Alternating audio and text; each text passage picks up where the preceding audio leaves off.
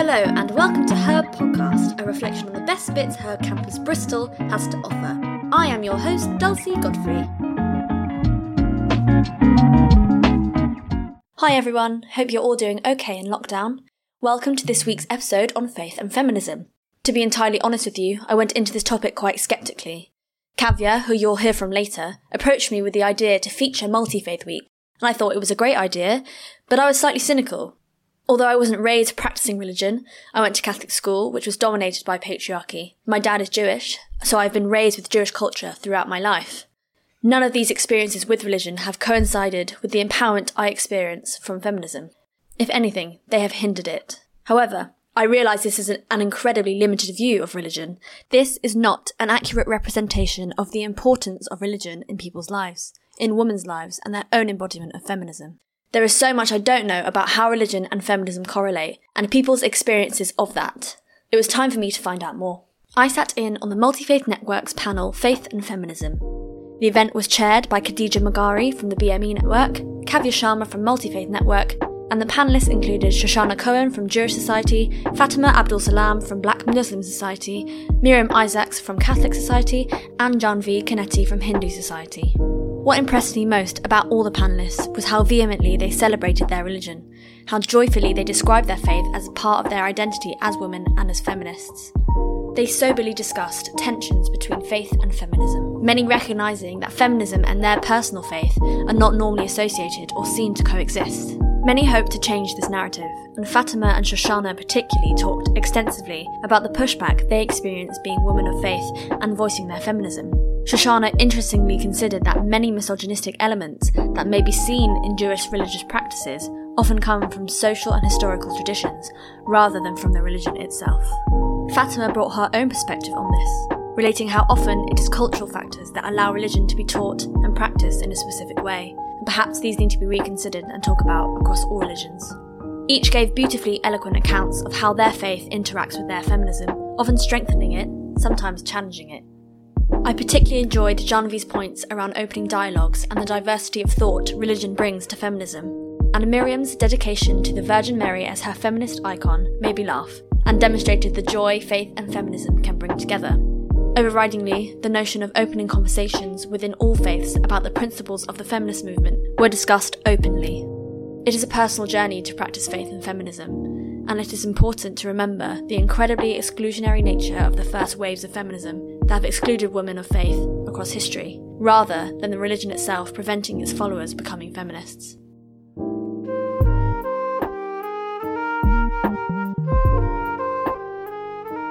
To delve deeper into this subject, I talked to Kavya Sharma, who is one of the chairs of the panel I just talked about, and president of the Multi-Faith Network.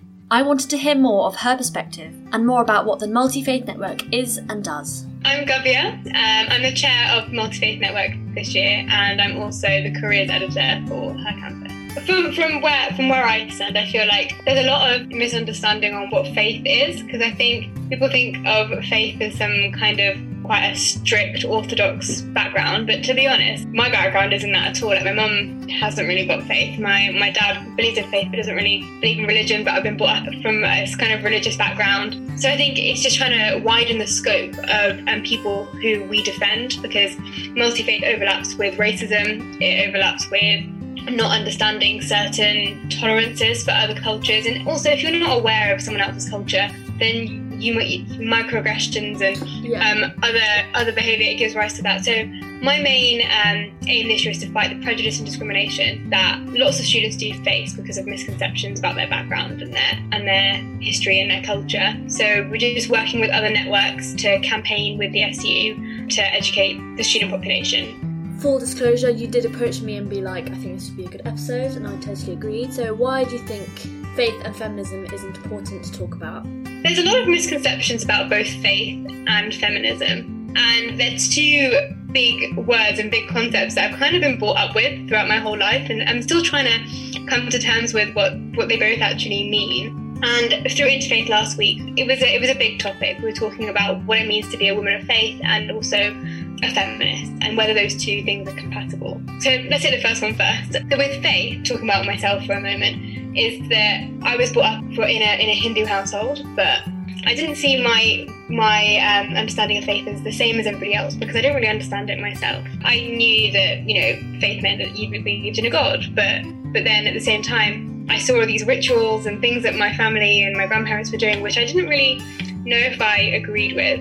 And then I also see myself as a feminist, trying to, I'm a huge advocate for equality and completely against any prejudice and discrimination that women do face. But then I found, as I was growing up, while my parents both said, you can do anything you want to do, my grandparents would then be like, yes, but you need to make sure you're modest. You need to make sure that you are not as outspoken, and you need to make sure that you conform to all these different things. And that's something that I think needs to be talked about more, because it can't just be me who's struggling with these two different concepts and trying to understand what they mean. So it was quite nice having an open conversation with so many other students last week, and highlighting a few of them in our Faith and Feminism panel event on Thursday. Yes, I was going to say that panel was really, really interesting, and I really enjoyed every minute of it. And I was very intrigued to find out how people approach their faith and their feminism, and the challenges that inevitably will bring up. How do you face those challenges, and how maybe does that play into the Multi-Faith Network and how you open these dialogues? I think my look at the Multi-Faith Network is kind of not from someone who comes from a very strict faith background. And I think that gives me a level of kind of understanding about the contemporary issues that students of faith may face. But then also coming from a background where in my family we have people from different faith backgrounds as well, and seeing how those interact, and that there are certain prejudices between different backgrounds that I never really understood. And then adding to that, I study philosophy and theology, so I'm kind of used to taking a step back and looking at different religious cultures and trying to come up with an opinion.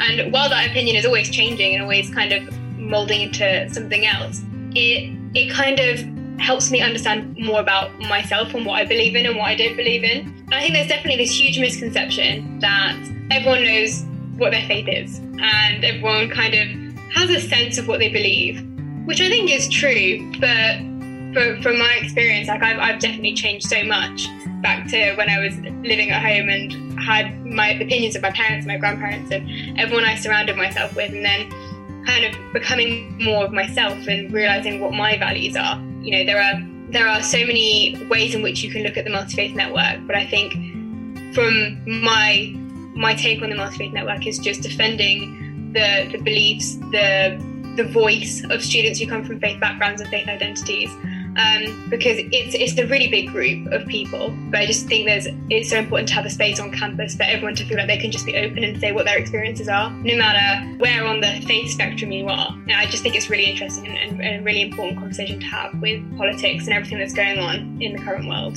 Yeah, I agree. I think it's always interesting, if you're coming from a secular point of view, to have those faith perspectives as well. Just it opens up context and dialogues and cultures. I think that's a very important thing you're doing. Just to play into this challenge thing a little bit more, I wanted to know about things like very contentious issues, like things like abortion and like sexuality and queer identity. How do those play into people's feminism and their faith? I don't know. It's a really interesting question. I think it depends on the person that you ask. Whereas from my perspective, I'm a human rights campaigner at the end of the day, so I think that every woman has a choice.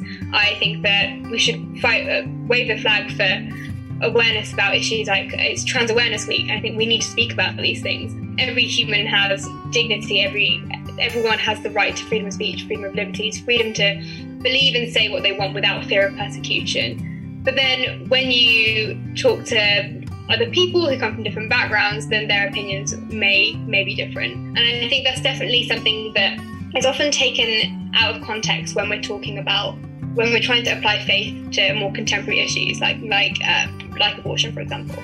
And I think again it goes back to where you sit on that faith spectrum. There are students like even on the Faith and Feminism panel, we saw a huge range of beliefs on how people thought faith and feminism were compatible. It depends on how you practice your faith, I think, is what I definitely understood from the way students were talking. Some students and people follow the letter of scripture word for word, and they have been brought up practicing that, and that's okay. But then I think there definitely is a grey area when it comes to talking about these contemporary issues, because if you come from a background where you've always been told that you should be pro-life, not pro-choice, then that's something that they've got to try and come to terms with and form an opinion of. I just think it really depends on where you sit. But I think as long as, and have free speech and all these things, but when it turns into hate speech and when it turns into limiting other people, that's where I personally have an issue with it. Yeah. And I think that's definitely a misconception that there is. Yeah, I think it really depends on the person. Yeah, I agree. I think from the panel, the overriding sort of message or like sort of thought was that you can balance your faith and feminism is in that, like, it's your personal practice, your personal experience. And I think things like Shoshana and Fatima especially were saying, it's normally sort of the way religion historically and socially has been practiced rather than the text itself. And so there's a lot of like grey area. As you said, that's an interesting conversation to have. I think I definitely want to just challenge the misconception that I've definitely noticed on campus conversations, that coming from a background of faith means that you have some kind of backward thinking and it's not compatible with daily life and things that people want to do in pursuing certain careers and certain passions. And I think I just want to reinforce the message that there is no space for prejudice and discrimination. And if you have some kind of stereotype about someone from a certain background, then it's on you, not the person of faith, to educate yourself. And that's definitely me echoing the frustrations of a few students I've spoken to, in that walking around campus, sometimes you feel like certain people have certain conceptions of you, or, you know, I've definitely found this, like, in terms of racism. But you may think that people think a certain thing about you and they approach you differently. And this is where microaggressive behaviour and things like that comes in, which are seemingly small issues, but can fester and really upset the individual. And it's just understanding that we are currently in a world of, you know, instant news, instant knowledge, very biased news and very biased knowledge depending on where you look. And it's on the student population, I think, as individuals to educate themselves and understand different people's beliefs and different cultures and not assume. And I think assumption is definitely something that is a challenge that we all face. Like, we definitely all have unconscious bias. I'm not denying that at all, but it's just something that we need to feel like we can have these conversations more openly, just so everyone can have a better understanding on the different things that different people face.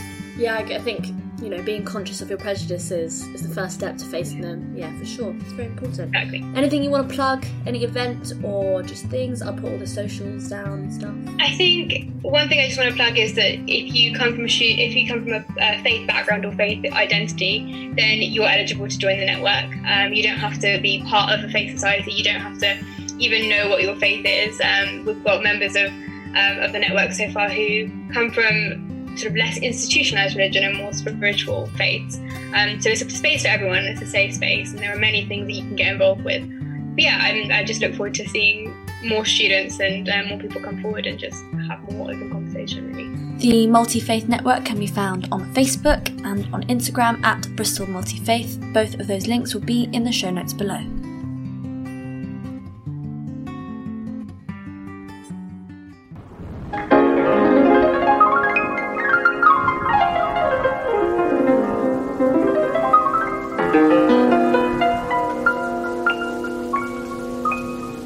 Welcome to the I Tried It section of this podcast, my favourite thing to do.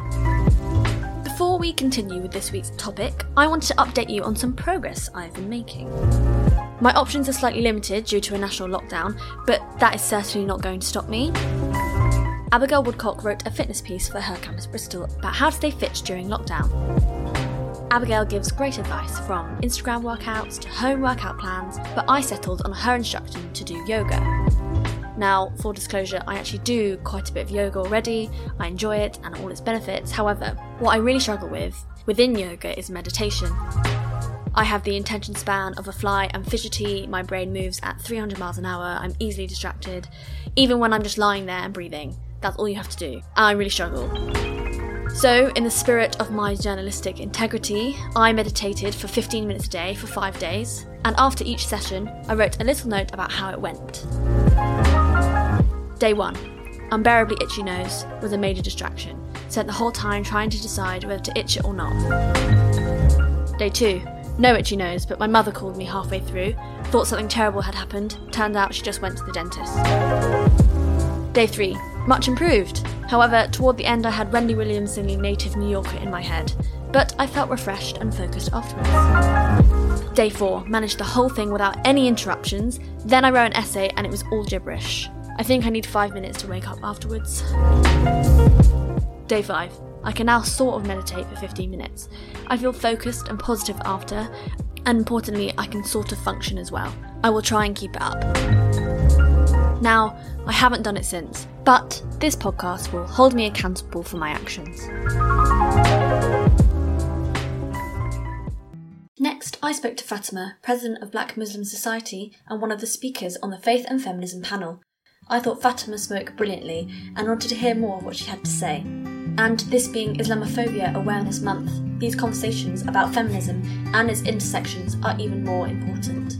Hi, my name is Fatima Abdul Salam. I'm the Black Muslim Society President as well as a second-year law student, and I'm really excited to be here. Just on the back of what you talked about in the panel, which I thought was so good. I thought you were very funny and eloquent. I just wanted to get different perspectives and hear more from you about how you personally coexist your faith and your feminism. Okay, well, that's a very interesting one, because I think with that it comes more to the day-to-day things.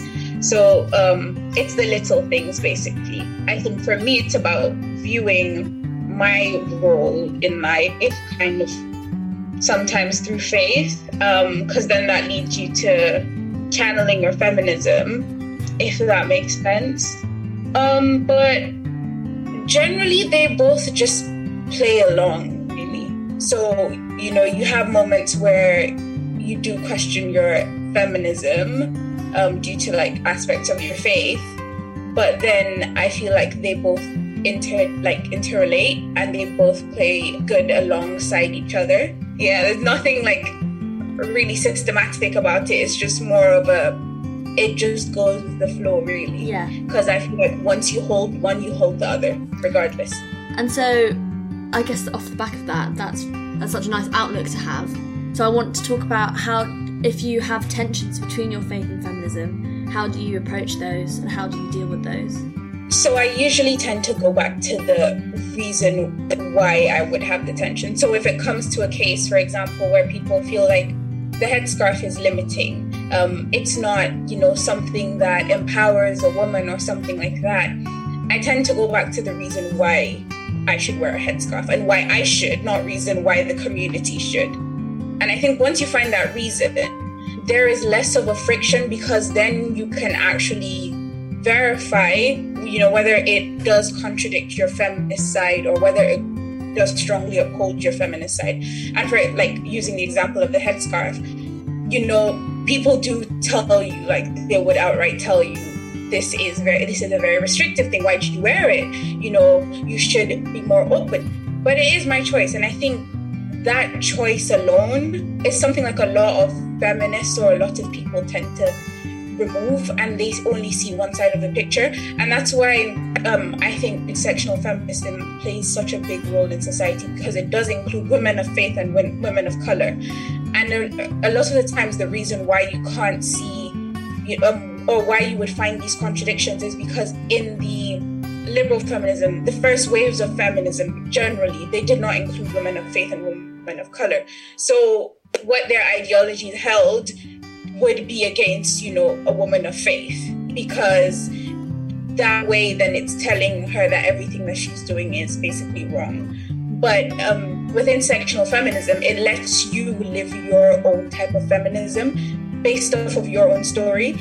So generally when there is a contradiction between my faith and my feminism, I tend to go back to the reason why I find this contradiction, or the kind of, the basis for me to do this or the basis for me not to do this. And then that way you either find the, middle ground, or you find that, okay, maybe it doesn't even contradict, or you do find that it does contradict. And then with that, I guess you just have to either pick one or the other, because I guess it wouldn't always be 100%, you know.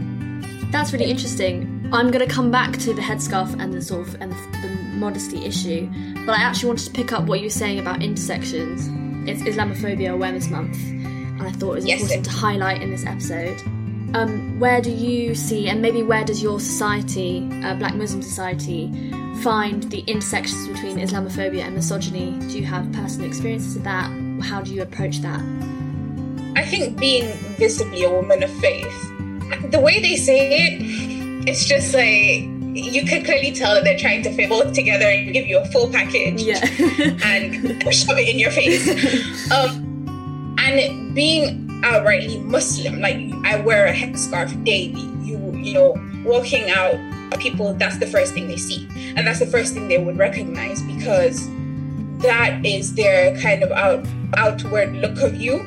So automatically, like I mentioned during the faith and feminism talk, people then tend to give you a label even before they speak to you.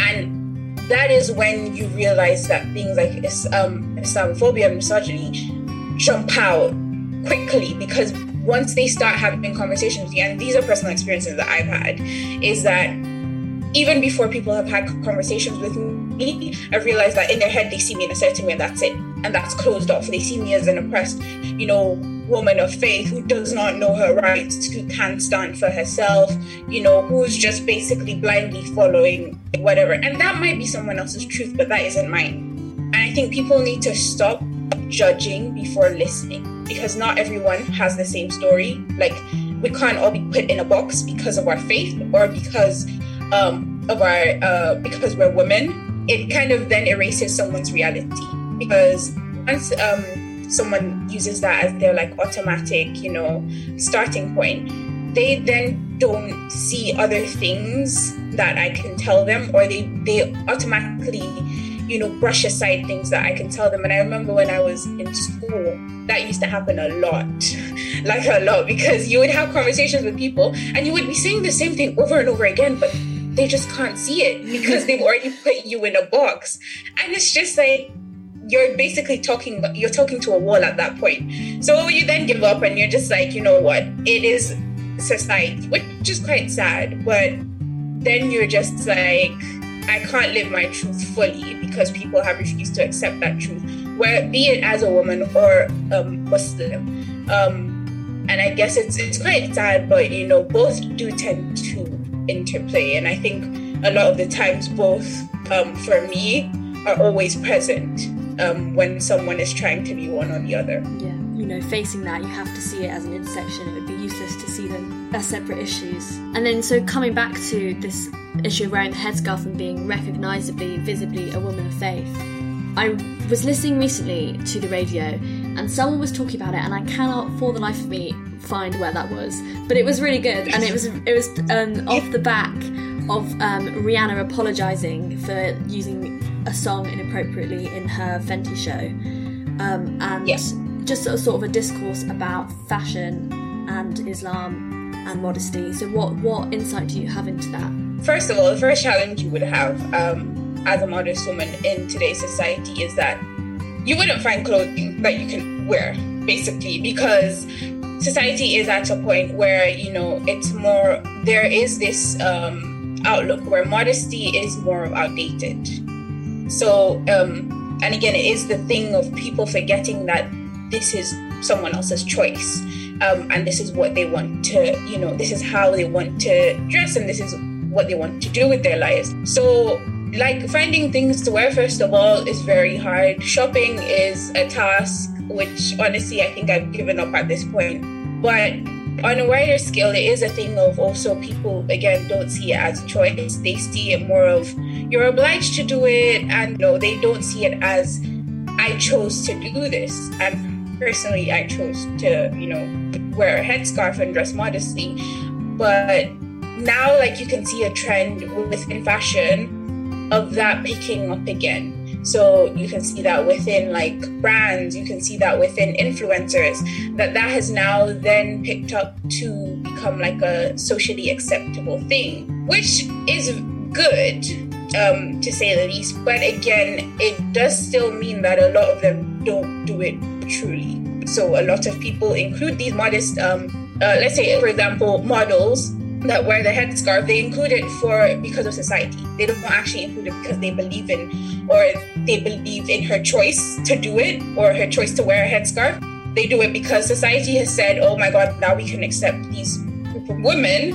So it is a bit of a battle with how I view it, of whether it is an honest outlook or whether it would be a thing that would fade again over time. But I'm glad generally that now, people have accepted this, because that then makes it more comfortable for us women in society to not feel like we're constantly being questioned about why we dress a certain way or why we wear certain things, and why we do not wear certain things, because that, again, is something a lot of people do, is question why you don't wear certain things.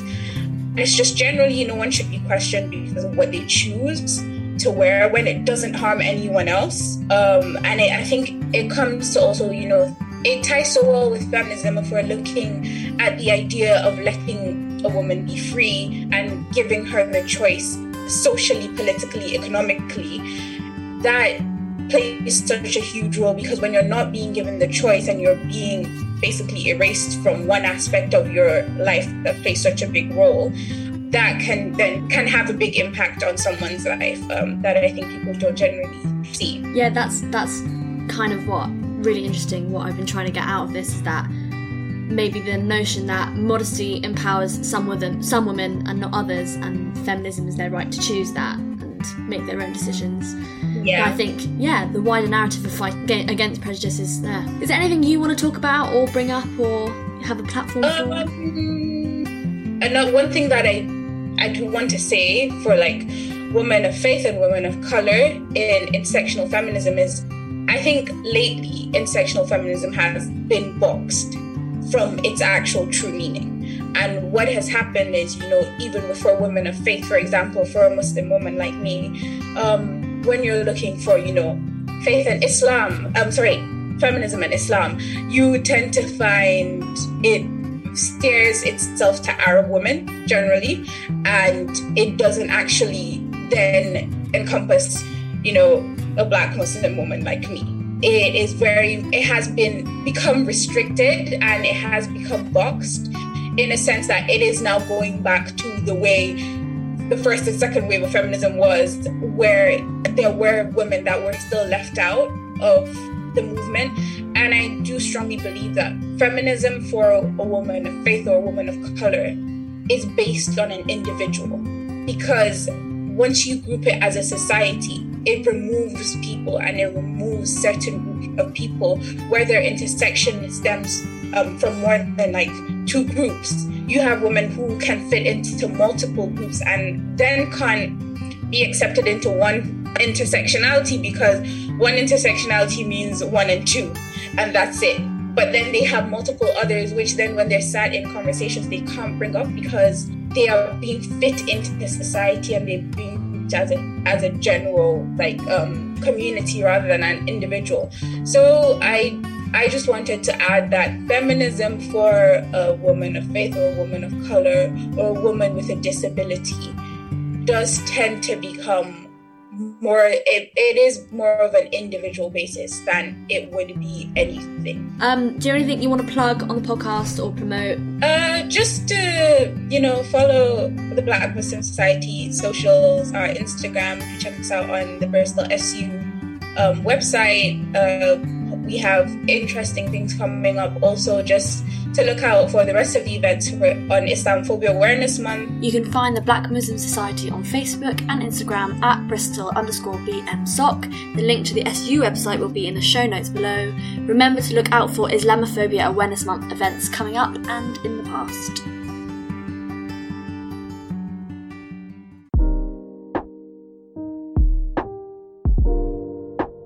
Sex, sexuality, porn, relationships, and more. I was recently reminded how Her Campus Bristol writers have so much valuable insight into these topics. Orla McHale's Embracing Your Bisexuality piece beautifully and eloquently voices the challenges of discovering your own sexuality and navigating coming out. Orla talks about facing internalised homophobia head-on and validating your own feelings and fantasies as authentic to you. Orla also has brilliant pieces about ethical porn, and Evelyn Heiss really interestingly talks of finding your attachment style to improve your relationships. Reading these pieces got me thinking, and after a chat with Mila and Orla, the sex and relationships editors at Her Campus Bristol, we have decided to begin a dialogue. Ask Her will be a new segment in which questions and advice can be aired, both here on the podcast and written for Her Campus Bristol. Questions and queries can be anonymously sent over social media, emailed in, or commissioned as articles for Her Campus. Then, someone who has something important to say, or thinks they can give advice, will be able to give feedback. So, send your questions in, look out for opportunities to answer back, and be involved in this important and interesting new venture. Keep up to date by checking out Her Podcast's Instagram at Her Podcast Bristol, and also Her Campus's Instagram at Her Campus Bristol.